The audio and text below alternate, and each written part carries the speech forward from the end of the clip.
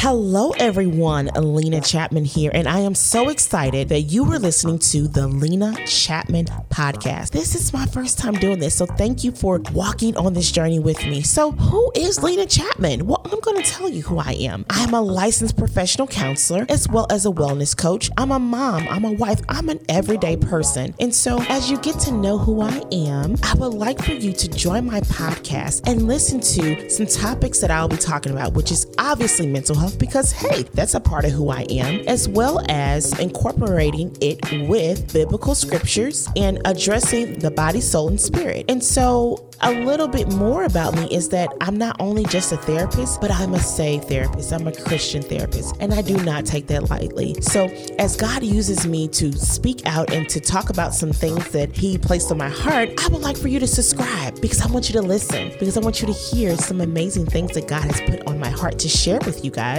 So if you are listening on Apple, go ahead and subscribe on Apple or Spotify or wherever you listen to podcasts. I need you to go ahead and hit the button.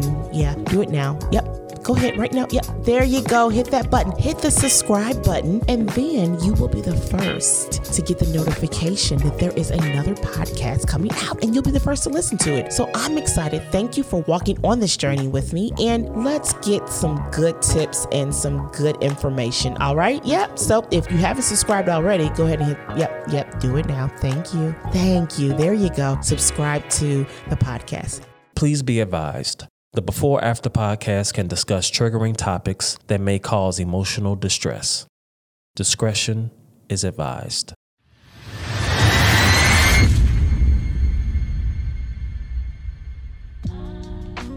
Hello and welcome to another session/episode. Y'all know what we call them, of the Before After podcast. This is Christy Danielle, aka the Talk Lady. Thank you all so much for listening to another session of the Before After podcast. Y'all know how we do. Before we get started, I need you to subscribe on Apple, Spotify, or wherever you listen to podcasts. Share this podcast. I know you guys have always shared with me that you get some really, really good information. And so today's session is really a follow-up to another previous session that I did in this season. And I really touched on crisis versus discomfort and a little bit of narcissistic parents in that episode. And so I was thinking about it first, calling one episode and calling another one a completely different episode. But I realized, no, it's all about crisis versus discomfort and narcissistic parents. A lot of my TikTok followers asked me to do this topic, and I did not realize how important this topic should be and how basically common this thing is. I mean, I knew it was something common, but I'm just so happy that I'm starting to talk about this because a lot of people on TikTok were like, yes, talk about this, because obviously a lot of us are going through this and we need healing from this. Something that I want to share from the previous episode, just to recap, I talked about gaslighting, and the definition of gaslighting. Gaslighting is a manipulation tactic in which a person, in order to gain more power, makes a victim question their own reality or sanity. We're going to talk about that today more in depth. Love bombing. I also discussed that. I said love bombing is a manipulation tactic that happens when someone overwhelms you with affection, adoration, gifts, and love in order to gain control of your behaviors. Side note, if you're dating and the person just seemed like, oh my gosh, they saying stuff like, I never met anybody like you. And people say that, but it's like they do it in overdrive. And that makes you feel obligated or guilty, or it messes up your boundaries. So listen, if you're dating with somebody and they doing all these crazy expensive gifts and in the beginning, and it's like all passion and excitement when you all first met. I mean, I heard somebody say this on an Oprah show. I was a little girl. Oprah show not even on no more. And I was a little girl. She said, you don't want a Prince Charming because, and she said, you don't want a knight in shining armor. She said, because if they could sweep you off your feet, you'll be swept away. It brings balance when the person is balanced, obviously. Just want to say that. So love bombing, the guilt trip, guilt tripping behaviors show up in close relationships, romantic partnerships, friendships, professional relationships, or family relationships. They will point out their efforts and hard work to make you feel as if you've fallen short. So we all know guilt tripping, Negging, Negging. Negging is when a person tries to manipulate you into feeling bad about yourself. Negging happens in a few different ways. They give backhanded compliments. They compare you to other people. They're always just joking when you call them on it. So another one, emotional blackmail. Emotional blackmail is a dysfunctional form of manipulation that people use to place demands and threaten victims to get what they want. The undertone of the emotional blackmail is, if you don't do what I want, then what I want when I want it, you will suffer. So I said that in that episode, and so I just wanted to follow up and just kind of recap those. The biggest thing when it comes to narcissistic parents, and even, we can extend it, narcissistic partners, that I really wanted to focus on parents because this is what a lot of people requested. When it comes to narcissistic parents, the first line of defense in therapy that I do is I get clients to be very fact-based. I heard someone say this, and it's so true.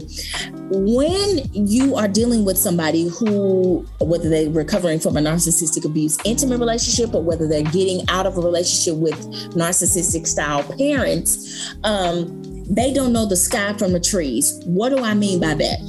They don't know reality because their reality is the narcissist reality. If the narcissist says you're selfish, all of a sudden you think you're selfish. If the narcissist says you're a narcissist, you'll think you're a narcissist. I cannot tell you how many times I've had clients come in and say, I'm a narcissist. Or they say, I'm in this session because I just need to know if I am a narcissist. I'm coming to therapy because I need to know if I am a narcissist. Well, of course, I pull out that good old DSM. That's what we use to diagnose. And I say, I go with the criteria and I say, this is the criteria for narcissistic personality disorder, NPD. Say yes or no to the following. And then they realize it's like an aha moment in the session. They're like, wait a minute. I'm not the narcissist. They're the narcissist. I just love that moment when they're like, they're the narcissist, not me, my partner. And so it just creates this whole thing. So the residue, though, of what the narcissistic parent and the narcissistic partner, what they left behind, you are so not sure of yourself. And so what I do in therapy is I get the clients to be very fact-based. Where is the proof? I'm always asking that. So if they are assuming or saying something about their character, I'm automatically saying, where's the proof to back up that person's claim? When have you behaved selfishly? And then we'll go down the line of certain things that their partner or the parent has said. And then they're like, and then I say, I said, so we're looking at the facts. They said this, but what about your actions back that up? Because from what I'm hearing, and then they start realizing like, oh my goodness, like there is no proof. So then they start becoming more sure of yourself. So in order to heal from a narcissistic parent, we have got to get you to be fact-based. Got to get you to be fact-based. A colleague of mine, Lena Chapman, and yes, she was the guest in The Mistress and the Madam, and she was also a guest on the show Competition Between Women in this season. And she also has a podcast, Lena Chapman Podcast. Y'all go subscribe. But she always says, we need to fact check our feelings. Yes. We got to fact check it because the narcissist will make you second guess your intuition. They will make you second guess decisions. So a lot of clients, listen, especially when they have narcissistic parents, I mean, they have these memories of when they were children. They would say, I was so sure of myself. I was so folded. And now I'm just like, I don't know what's right or wrong, meaning like, I don't know what's a good decision or a bad decision. Like, I'm so indecisive. And even after narcissistic abuse, they say, before I met this person, I was so sure of myself I could make a decision and it wasn't an issue. But afterwards, I'm like, I don't know. And that is the goal of a narcissist. Something I said on one of my Instagram reels, I said, on my Instagram reel, I said, the abuser is the best employer because they train you to do their job for them. They calling you stupid. Now all of a sudden, after they long gone out of your life, you calling yourself stupid. Oh, that's stupid. Why did I do that? That's stupid. You're doing the job for them. And remember, your inner voice, your negative inner voice was created by somebody outside of you. Like they say, the parents are the child's first significant figures. So you learn. So the inner voice that you hear, and what if I told you that it's not really you, it's them, or someone else who hurt you, or betrayed you, or got in and made you, change your mind about certain things. So I just want to say that one of the other things I believe I mentioned in the other episode / session, and I touched a bit on this also in the procrastination session, was that one of the big signs of narcissistic parenting is hypervigilance. I do see that often. And hypervigilance, you're so suspicious of everyone and everything. You don't know who to trust. Because see, the last time I hugged my mama and my daddy, I thought we were good. And then next thing you know, they explode yelling, or they doing these mind games. I didn't know what to believe or what. I didn't know who I was going to get that day. One minute mom was good, next minute she was yelling. So it creates this hypervigilance, with a hypersensitivity. And so, and that kind of flows into like the amygdala, because that portion of your brain, your limbic system, like all of that area, it is responsible for your fight or flight. And so imagine your fight or flight system constantly being activated over and over and over again. Constantly over and over again. When it was time to rest and calm down, your brain was finally calming down, something else happened. You heard the footsteps and you like, oh my gosh, are they coming near the door? Are they coming near my bedroom to complain? Are they doing? See, when I completed a project, are they coming in? Are they going to be critical? I mean, this is something that's very real. And so when the amygdala, like when the brain doesn't shut down from like that fight or flight response, and when it doesn't have time to rest, it's lack of a better words, it's like it stays on. I mean, it just cycles over and over and over again. And that's why some of us go into panic attacks and anxiety attacks when we are just resting and chilling. We could just like be totally chilling, walking in a grocery store, then all of a sudden something will happen. It happened to me. I shared it in the episode. And then something will happen. Meaning like something inside of you would happen out of nowhere. You weren't thinking about no trauma. Nobody didn't scare you, didn't trigger you. You didn't get an alarming text. You didn't get an alarming text message or nothing like that. But it just happened. That's because when you're resting, it's almost like the brain is like, what are we doing? Because last time we rested, something happens. And so then you start expecting the worst when you're resting, and it interrupts the rest. It's kind of like those of us with anxiety, like you could totally get this scenario. It's kind of like when you, how can I say this? It's kind of like when have like that sudden rush or release of emotions, meaning like you don't have to worry or trip off of anything, and it feels so good. You're like, oh my gosh, if I could just feel this 24/7. And then you're like, oh my gosh, but it's gonna go away. It's gonna go away. And then eventually you talk yourself out of it, and then it does go away. That's kind of how it is. It's like you're calm, and then your brain like, wait a minute, we always got to be on guard. And this is what I tell clients. Sometimes our brains are the equivalent to someone that is overseas fighting or just in the military. I'm gonna just take away the overseas portion, but someone, if they're in the military fighting over and over on the battlefield and never had an opportunity to get off. That's what some of our brains are like. And this is very common when I encounter clients with narcissistic parents. And so narcissistic parents, they can be very, oh my goodness, super critical. They will point out just everything. They always have something to say.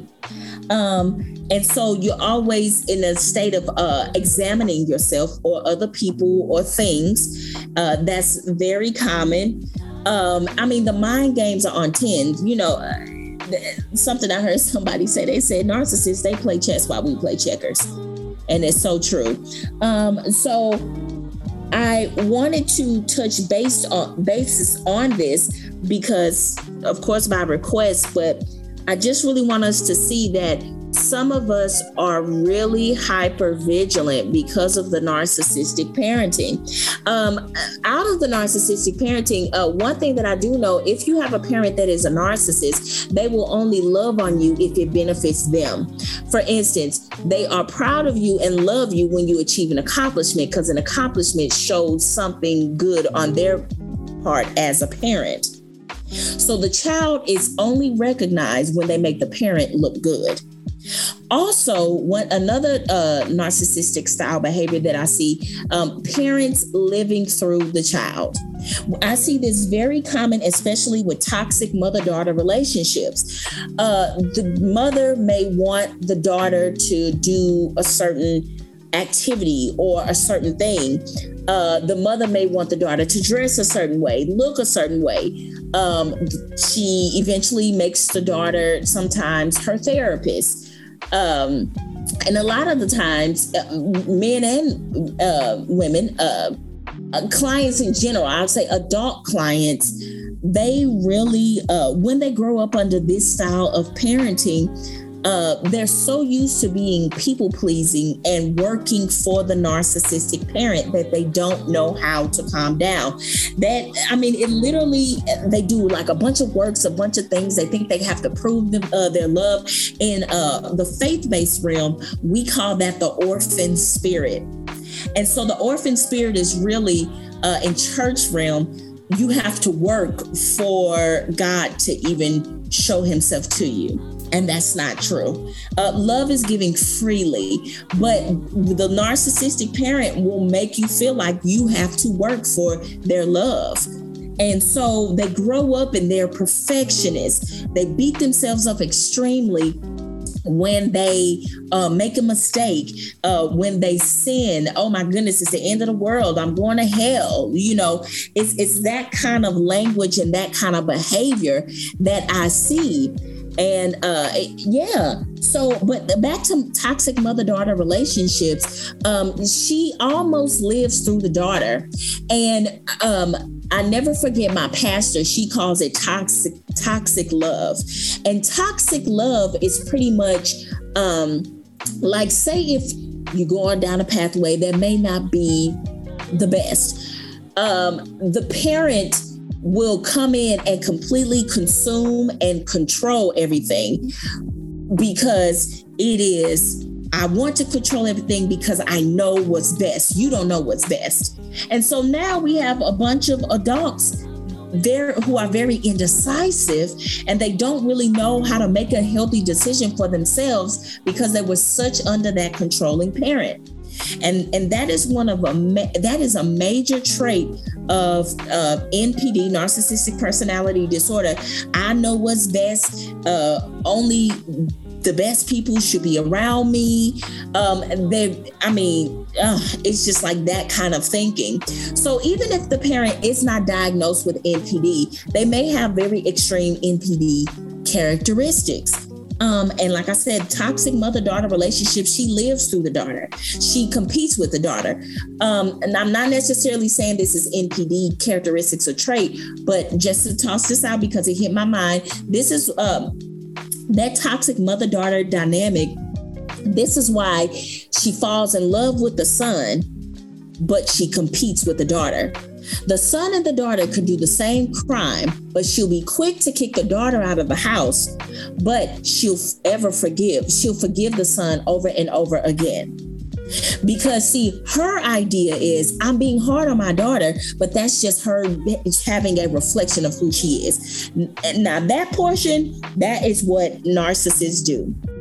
Their behavior is just a reflection of how they really feel about themselves.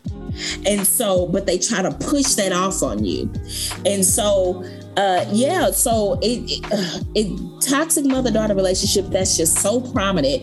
And it creates the division in the family dynamics. It makes the daughter feel like the mother has favorites.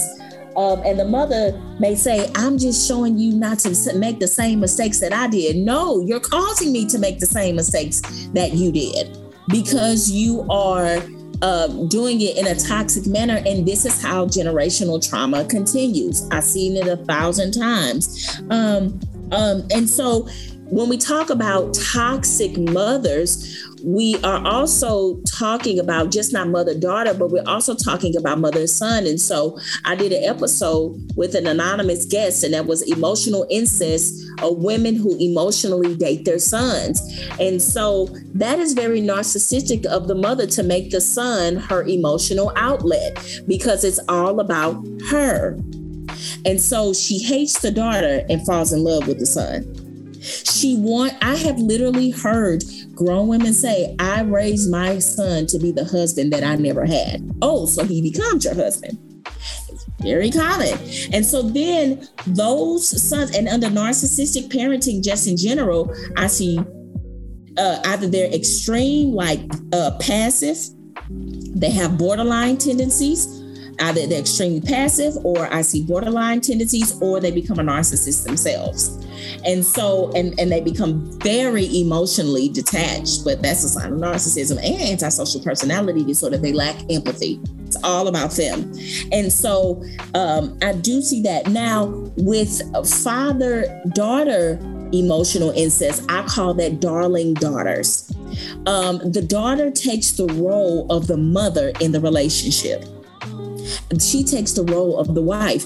It becomes very difficult if the father ever remarries because she is that darling daughter, she can do no wrong. And so it creates a space for the daughter to manipulate. It's very interesting how emotional incest manifests between boys and girls. But she literally becomes the wife, and I can do no wrong. I'm the woman of this house. So to speak. And she will challenge new women that comes in the father's life, in his life. So that is something that I do see as well. And this is all from narcissistic, toxic style parenting. And even if we just kick out the narcissistic portion, just from toxic parenting. But this is something prominent that I do see. And as far as I just want to go back really quick to the emotional incest portion. And I mentioned this in the emotional incest session, and I played a TikTok clip. It even messes up the couple's dynamic when the child eventually becomes an adult. It messes up the sexual relations in the marriage or relationship. It really hinders emotional maturity. So it's so many things that happen. And so we need to be very fact-based when we are addressing these things. And like I say, out of 100% of your healing process, 90% is awareness. The rest of the 10% is making a decision off of the awareness. And even getting the client to become aware that they are, if they're the parent, that they're a narcissistic style parent, it goes a long way. So it's a lot of work.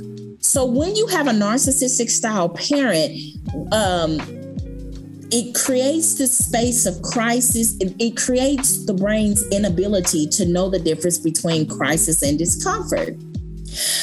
Because crisis this is the definition that we can be in emotional crisis, but in order for us to start learning, because remember, you were back and forth growing up under that narcissistic parent. You didn't know who you were going to get. You were always in survival mode. You were always on your P's and Q's. You were always picked on. You were always criticized.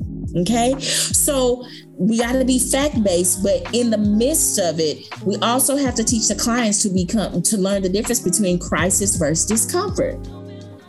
And so in general, I say crisis is you're about to die. I know we can go through emotional crisis and it feels like we're about to die, but are you? See, that's the thing. Crisis versus discomfort. Are you actually physically about to be cemetery dead? Or someone you love, are they physically about to be cemetery dead? That's crisis. Discomfort, it can be minor or major. The difference is when your brain does not know the difference between crisis and discomfort, the smallest inconvenience can set you off. I love those TikTok videos that it talks about how like you're already having a bad day, then your belt loop gets stuck on the door, like snatched on the door, or like you're already having a bad day and you try to put the key in the door, then the key falls on the ground, you drop the keys and you're like, oh my gosh, this is the worst day ever. like that small discomfort of, dang, I gotta bend over and pick up these keys, I'm already irritated. That turns into a whole event because your brain does not know the difference between crisis and discomfort.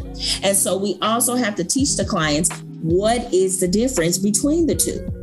And so when they're triggered. So I just want to just some neurocalming strategies. I actually discussed these in season 1, I believe, in a couple of sessions, probably in this season, but a neurocalming strategy. So the name of the game is redirection, is distraction and redirection. That's it.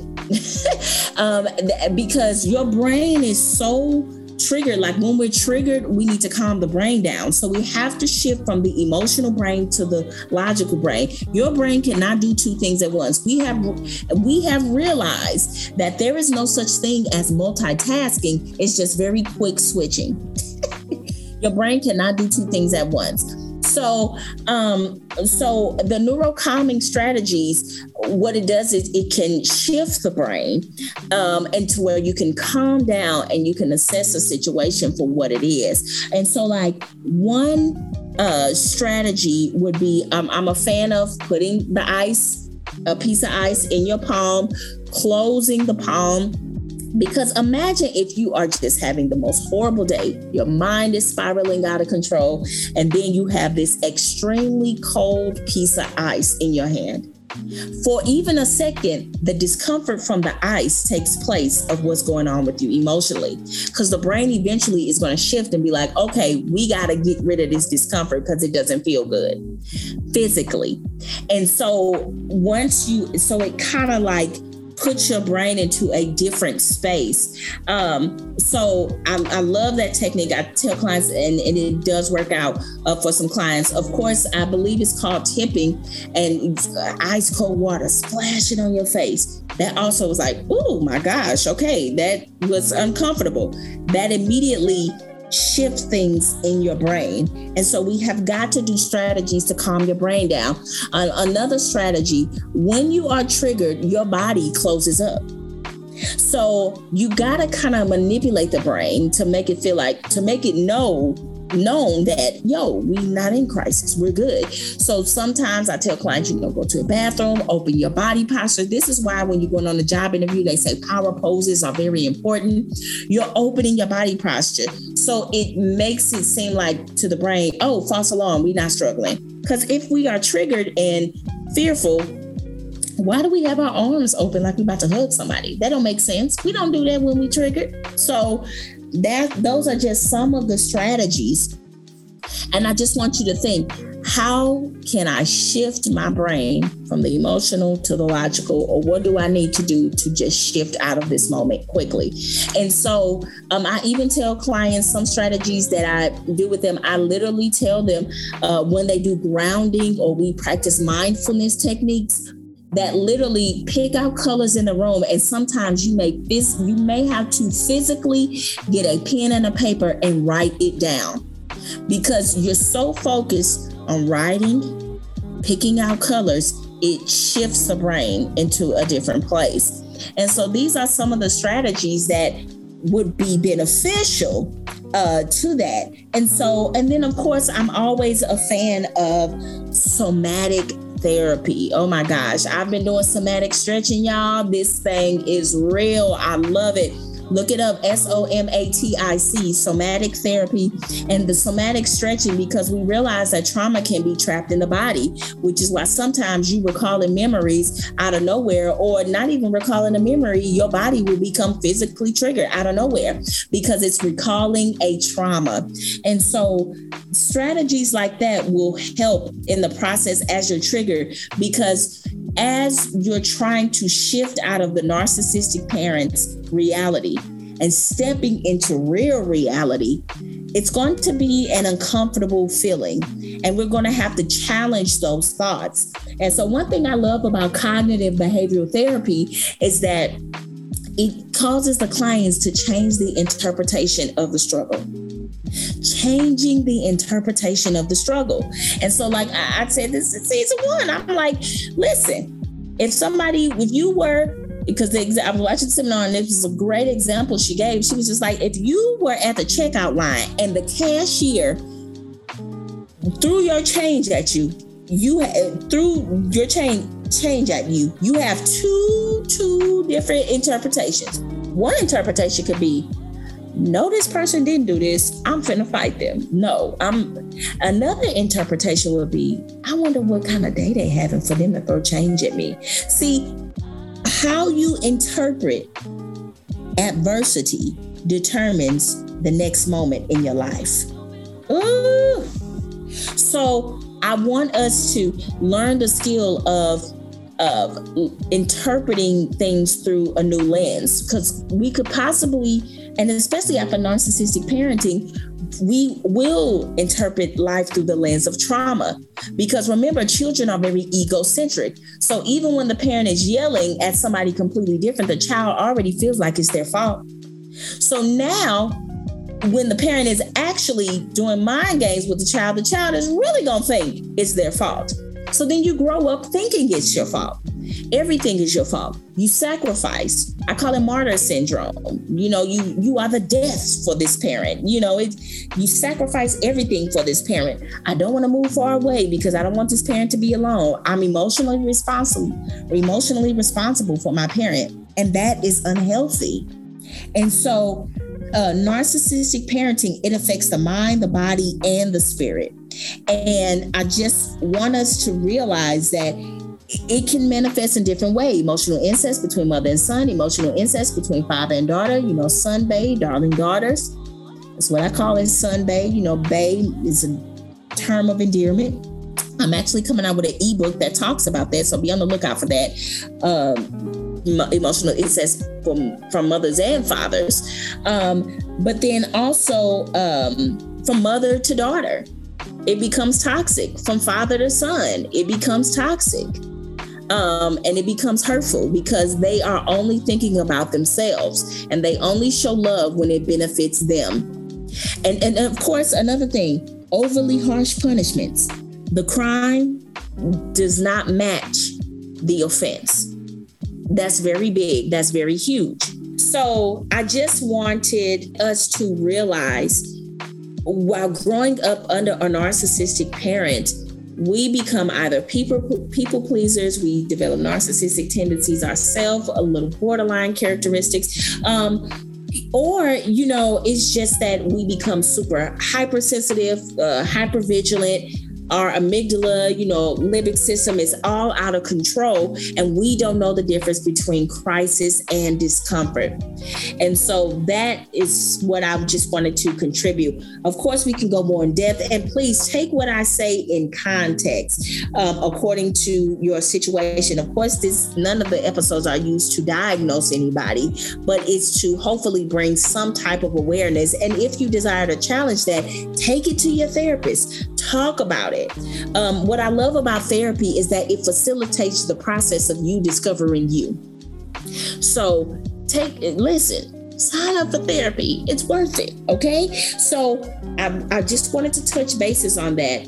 I hope you guys enjoyed this session.